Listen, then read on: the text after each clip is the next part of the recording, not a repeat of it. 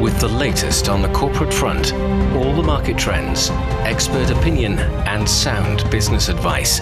It is your unique window into the business world, direct from the heart of China. Hello and welcome to Biz Today. I'm Zhao Yang in Beijing. Coming up, we will have half an hour of business news and analysis. In today's show, we'll talk about China's outbound investment. It increased 8.5% in the first 9 months, but where are they invested?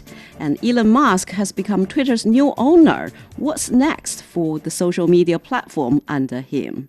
And now let's begin with our top story.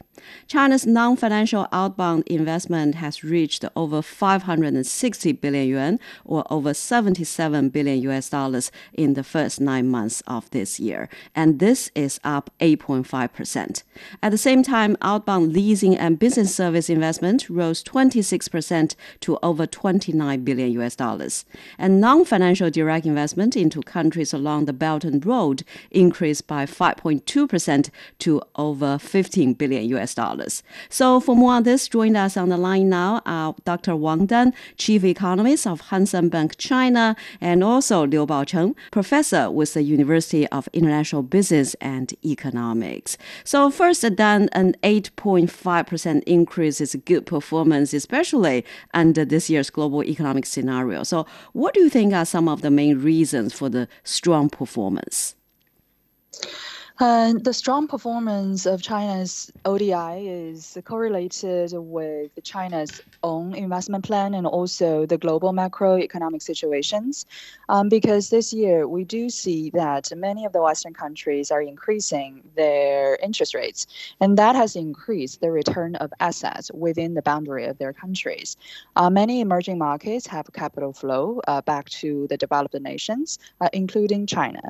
But also for China's own purpose of developing its strategic investment overseas, we have seen that Chinese companies are investing quite heavily in areas like new energy, mining, and as well as consumer goods. So it is this increasing trend of consistency with China's strategic economic transformation. So, Baocheng, talking about China's outbound investment, where are the main destinations and why are these countries and regions chosen?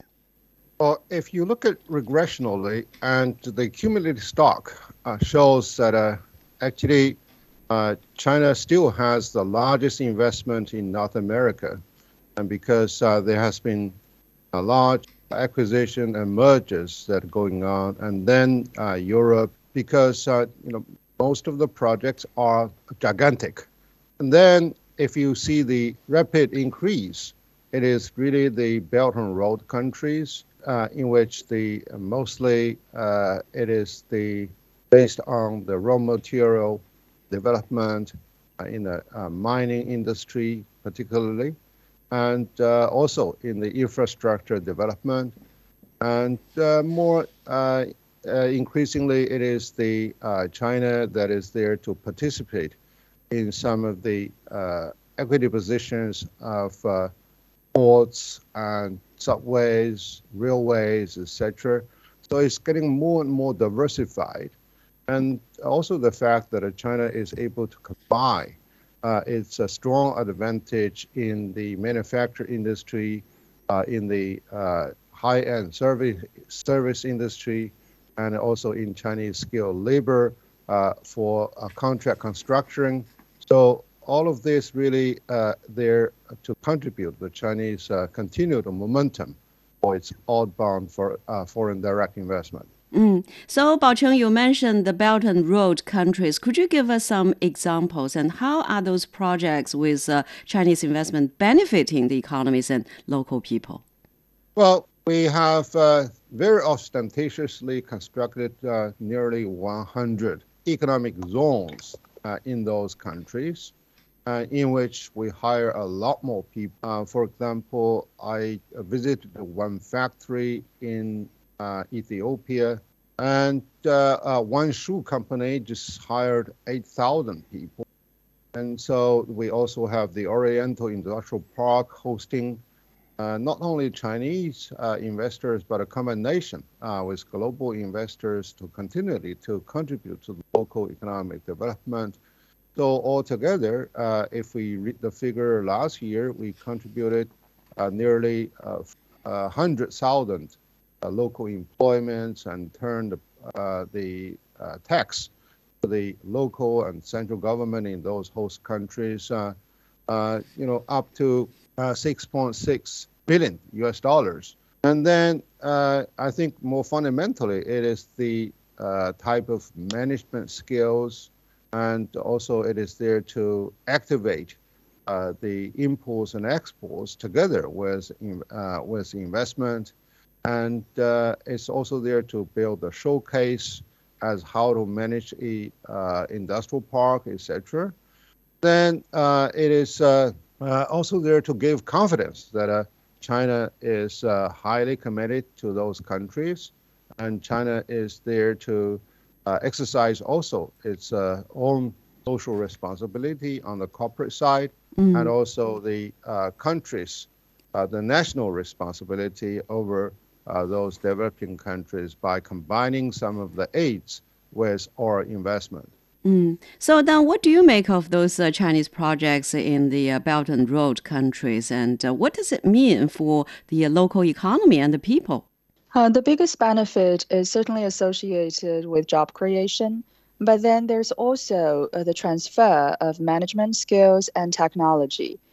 In the previous decades, the direction was usually the transfer of technology from Europe and the US to China, but now it's getting into this new stage when Chinese companies and Chinese operations are teaching the locals how to do it.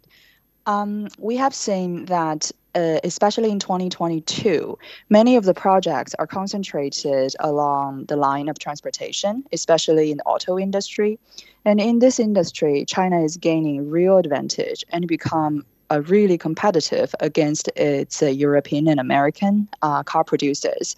And when it comes to new energy vehicles in particular, Chinese car makers are increasing their global market share quite rapidly. And this is in sharp contrast to what happened in the past when it comes to the combustion engine vehicles, where Chinese car makers basically have 0% of the developed nation's market share. But now the NEV market share in Europe is more than 10%. And that's showing that China is in this transition into the high tech, and it is able to transfer its own technology to the rest of the world. And Baocheng so then mentioned Europe, and recently the German cabinet allowed Chinese shipping company COSCO to buy a stake in a terminal in the country's largest port, the port Hamburg. So previously the country's government was divided over the issue. So what are their concerns, and why do they approve it now? Some of the concerns were really groundless. They talked about national security, and they talk about whether China is able to be more compatible in the management structure, even though China provides sufficient amount of equity positions to support such type of program. And there were previous doubts when China participated in the larger part of the equity position in periods of grace. And it turned out to be highly successful. And plus that it is not only there as a silent contributor to the equity composition, but also China is able to bring a lot more goods. And China has a gigantic shipping capacity that can also activate their business. So right now, particularly when energy is in critical shortage and Chinese transportation capacity, Chinese the leveraging capacity over the global energy market, really too attractive to be resisted. And so it turned out that COSCO per se is highly experienced in international shipping. It's really the flagship of the Chinese shipping industry, and they have their own operational scheme, and they also have the command a high level of social responsibility for sustainable development.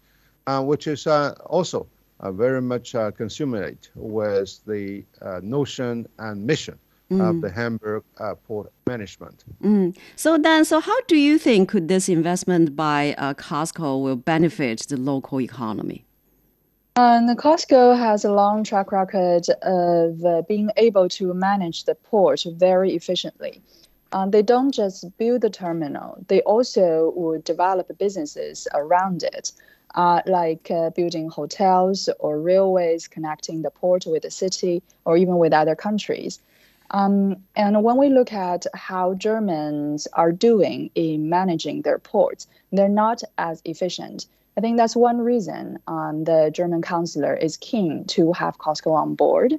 By creating jobs and increasing efficiency of the port, then the German exporters will gain more edge when it comes to their exports to Eastern European countries and to other Asian economies. And Baocheng, so I still remember Costco's another move in Europe a few years ago, buying Greece's largest port in the year 2016, and with investment of Costco shipping, the port Piraeus is boosting its role as a hub in the rapid growing trade between Asia and Europe. So under Costco, this port achieved a record high annual turnover last year. So how does that happen? And after the acquisition, what difficulties have they get through, and how did they make it into such a success? Well, as we both have talked about, the Costco has really a very strong advantage in their management and in their systematic structure that is not only dealing with cargo handling, but also build the ports and also the surrounding facilities that are there to enable the free flow of the shipping at a low cost. And now Costco also has a strong advantage in the technological development, the automation at the airport operation, and also at the seaport operation, are really something that is really attractive. And they encounter some of the challenges of, China is now penetrating into the hub of shipping lines in Europe and in the Mediterranean Sea. And so it is something that they feel rather strange for the first entrant, but now it turned to be very successful in dealing with the trade union, in dealing with the working morale at the port, and also it is really the financial data that is there to be highly convincing to the local government, to its working partners, and also to the major stakeholders. And so that is why it is really there to build a success story.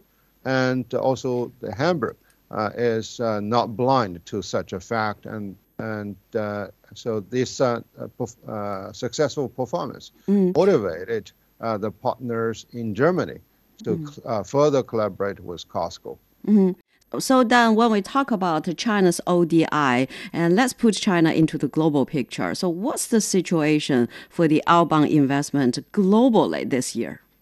The outbound investment globally this year has been a big revival from what's going on in the past 2 years. And part of the reason is that there are a thirst to look for assets with better return. In many countries, the situation is unstable, especially when it comes to emerging markets, the ones that are heavily in debt and are influenced by a stronger dollar by a great deal. And for China specifically, it would like to increase its strategic holdings of energy and mining because it's closely related to its ambition of green transition. But for many other economies, and they would like to get closer to their consumers because the geopolitics is getting more complicated.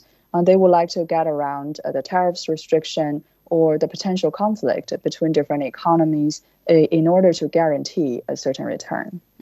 So, Baocheng, do you agree with that, or what do you think is the outlook for the overseas or outbound investment next year? Well, actually, we had the highest performance in 2016. And we experienced quite a decline over the past 5 years. And now we do see a revival. The reason for the decline is that some of the projects, they need a longer period, lead time to construct. And the other is that, yes, there has been some of the mismanagement and some of the conflict in some of the countries, but that does not really impact a larger picture. So China is there to have the continued drive. One is, of course, China has the accumulated foreign exchange reserve, which is higher than even the G7 countries combined. The Chinese market is highly competitive, so therefore many of the Chinese businesses are really there to look beyond its national border. If you look at Xiaomi, Huawei, and Oppo, etc., they penetrate into the Indian market, and another company is really taking a lion's share in the mobile business in Africa. And so therefore, it is really something that is really market driven. So that's the second reason. And third is that Chinese operation overseas, both investment and the equipments and technology combined, are getting more and more popular in those host countries. And then China has also, trained a lot more people at in the host market to be able to work together to localize some of the operations overseas. So that's also a quite plus. So if we look at next year, I would say it would continue to grow, but not as aggressively as for a sort of double-digit growth, because there are a number of projects that needs to be further digested, and there can also be challenges because for example, the Blue Dot Network is composed of the Japan, Australia, and United States. They are trying to further evaluate the responsible performance or sustainable performance of the projects overseas and targeting China. And there is a gateway plan from Europe, who is named as alternative to the Belt and Road, etc., to nudge Chinese operation. But it is really the competition, and it is really the host market that is there to choose and pick who is more there to be able to contribute job creation and local tax scheme. And China's business will still be very competitive, and also it is still a learning curve for many of the Chinese businesses to communicate and manage well on those particularly mega projects. So then the Chinese currency has become the fifth most traded currency in the world. So what are the main reasons? And will it also help China's ODI? RMB is increasingly used internationally, not just because of trade, but also because of China's increasing presence in global investment scenes. This happened in the past when Japanese were extending their investment overseas. Actually, Japan has created an overseas economy bigger than its local economy. So for China, the role of RMB is for sure going to be significantly more advanced than where we are now.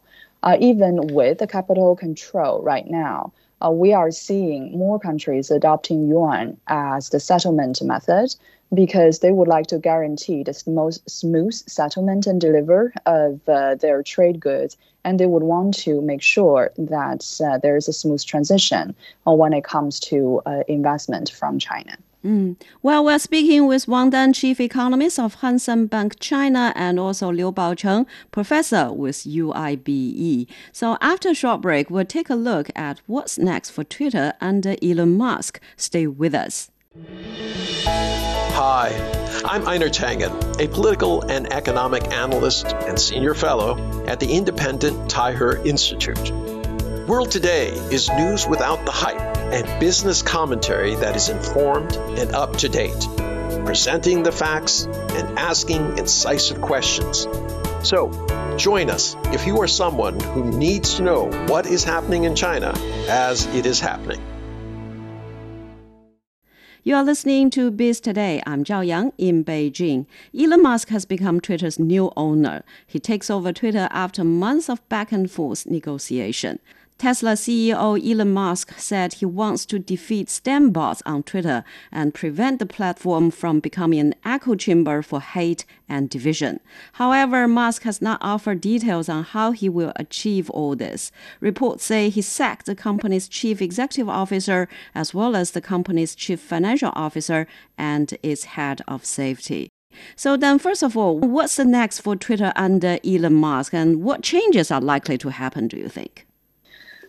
For Elon Musk, as he is highly unpredictable, so I'm not sure what he is going to do exactly, because there's a number of possibilities when it comes to what he can do with Twitter. He has talked about the reshuffle of Twitter's top leadership, which he already did. He might lay off more workers, although it may not be at the scale that he claimed. He was going to fire, as he said, 70% of the Twitter employees. And it doesn't look like it's going to happen at this point. He also said he's going to clean up all those old guidelines, old principles that are no longer compatible with what Twitter is. By that, he meant he would get rid of the bots. He would also bring more freedom of speech back to Twitter. What exactly is going to happen depends on what he decides would be better fit for his ideal for a social platform like this. And then, so what do you think of the chances of Elon Musk allowing former President Donald Trump to return to Twitter, and what will be his consideration? Elon Musk has expressed his high willingness to have Donald Trump back. It is actually whether Donald Trump would come back, because the former President Trump had said he had no intention to return to Twitter. Although it looks like if it will help with the midterm election and maybe his ultimate return for the next presidential election, he will, since he does have the highest influence over Twitter users comparing to his own social media, which hasn't got much of attraction so far. So, Baocheng, so Musk's action during the Twitter deal drew a lot of attention from the U.S. public and the government. So what do you think are the potential impacts of the deal on American society? Elon Musk is really a legendary person, and he has his high level of charisma that commands not only the Americans but also people around the world. What he really points to can really turn out to be a huge issue in the U.S. society. So whether he wants to fully defend the freedom of speech within the realm of the Constitution section. After all, given his power of finance, given his power of political and social influence, Twitter is going to have an increase in their return on the investment. And even if he has his own ideas, there can be a number of restraining factors for him to come to the back to reality. So there is a lot of concern that the CEOs of big tech in the U.S. will have too much power of defining the freedom of speech in the country. So what do you make of that? Those CEOs already enjoying a lot of the influence in both economic issues and political issues. For the richest guy in the U.S., like Jeff Bezos, Elon Musk, they are influencing how the government is spending their money, where the strategic investment will go next. Both of them are involved with the space project, and that's tied to the military. And for Elon Musk, he's now in charge of one of the most influential media in the world. So does Jeff Bezos. He's the holder of Washington Post now. So we are looking at this new world where politicians seem to be holding a power for the nation, But among the general public, it seems that those CEOs, tech giants, the billionaires, are the ones getting access to their heart. And Dan, so do you think big tech has too much power or influence in the U.S. society? Oh, they definitely do. Because just for the case of Twitter, by this ownership transfer to Elon Musk, immediately this richest man in the world will have the biggest influence among Twitter users. And for Twitter, originally, it was for the grassroots purposes. People talk about their daily lives, they exchange informations. But now, if Elon Musk tweet anything, there will be tons of followers, either for him or against him. He's becoming this divisive force in the society. I don't think the political division in the US now is just a natural logic of its political system. It is absolutely also supported by the involvement of those billionaires. And then, so from your perspective, do you think the big techs in the US should be regulated more, or how would that be done? The US regulators has been quite reluctant to put more restrictions than what we see now. There are antitrust movements. It is very mild because as this capitalist-driven society, what US want the most is efficiency. And the billionaires do have the kind of capacity and management skills and resources to make the most efficient development in innovation.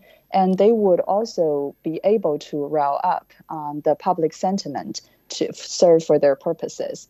So the politicians will want to get closer to the billionaires to help them realize their policy goals. And the society would also turn to a different direction. I think it's getting more predictable than before. Well, we're speaking with Wang Dan, Chief Economist of Hang Seng Bank China, and also Liu Baocheng, Professor with UIBE, or the University of International Business and Economics. And that's all the time we have for this edition of Biz Today. I'm Zhao Yang in Beijing. Thank you so much for listening.